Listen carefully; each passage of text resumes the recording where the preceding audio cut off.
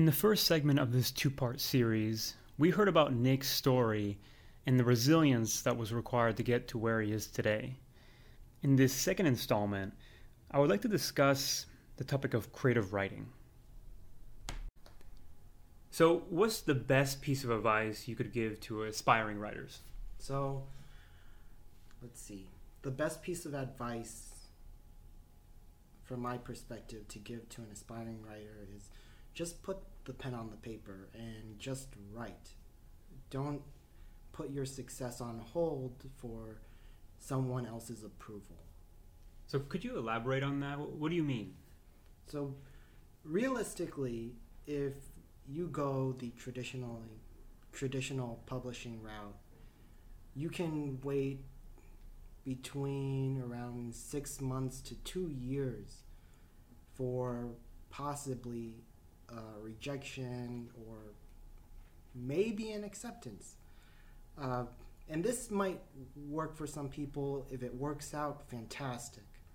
But if your work means more to you than just, I want to write a New York Times bestseller, maybe I want to do a whole advocacy campaign around my book, I want to raise awareness about certain issues, then don't wait. Maybe the best thing is to just self-publish your book and run with your idea, and that's pretty much it. That's pretty good advice for anybody that wants to go down this path, but how about some course correction here? What about the worst advice you could give to any of these aspiring writers? So the worst piece of advice, in my opinion, is telling someone to take a writer's retreat. Writing a book or a short story takes hard work and dedication, and that's something that everyone needs to know.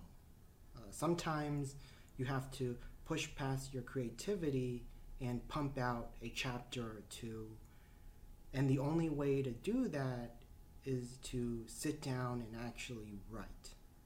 Telling someone to take a writer's retreat is an excuse for writers to put off actually writing their book until they find an environment that they feel is right or comfortable. And I understand sometimes areas can get a little bit loud and crowded and you just can't think, but it doesn't necessarily mean you have to go over the top to do a complete writer's retreat like going to New York or something like that. It's a self-limiting factor preventing you from actually writing and sharing your story. I think all this advice is actually extremely refreshing because, Nick, you're cutting through all the fluff out there, and this actually just distracts all the aspiring writers.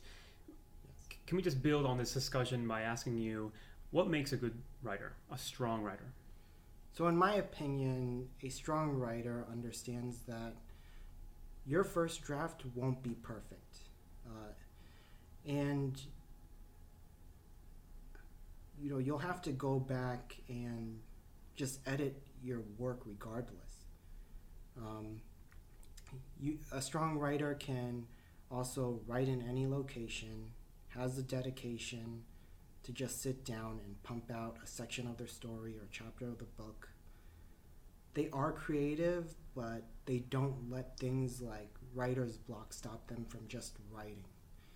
I will mention that a strong writer also has a strong editor behind them.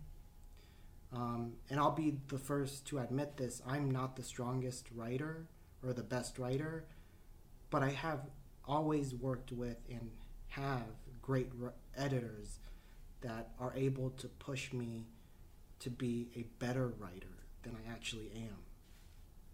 It might be a good idea to pull out some references for all those listeners that are curious about creative writing and want to go down this path. What are some books that come to mind that have struck you in some special way? What makes a good read for you? What makes a good read for me? So I enjoy books that capture me emotionally. Books that make me feel things. So whether it be sad, happy, awkward, makes me laugh, if the author can make me feel something with their words, that makes a good read for me. I think this is a good place that we can close on our interview.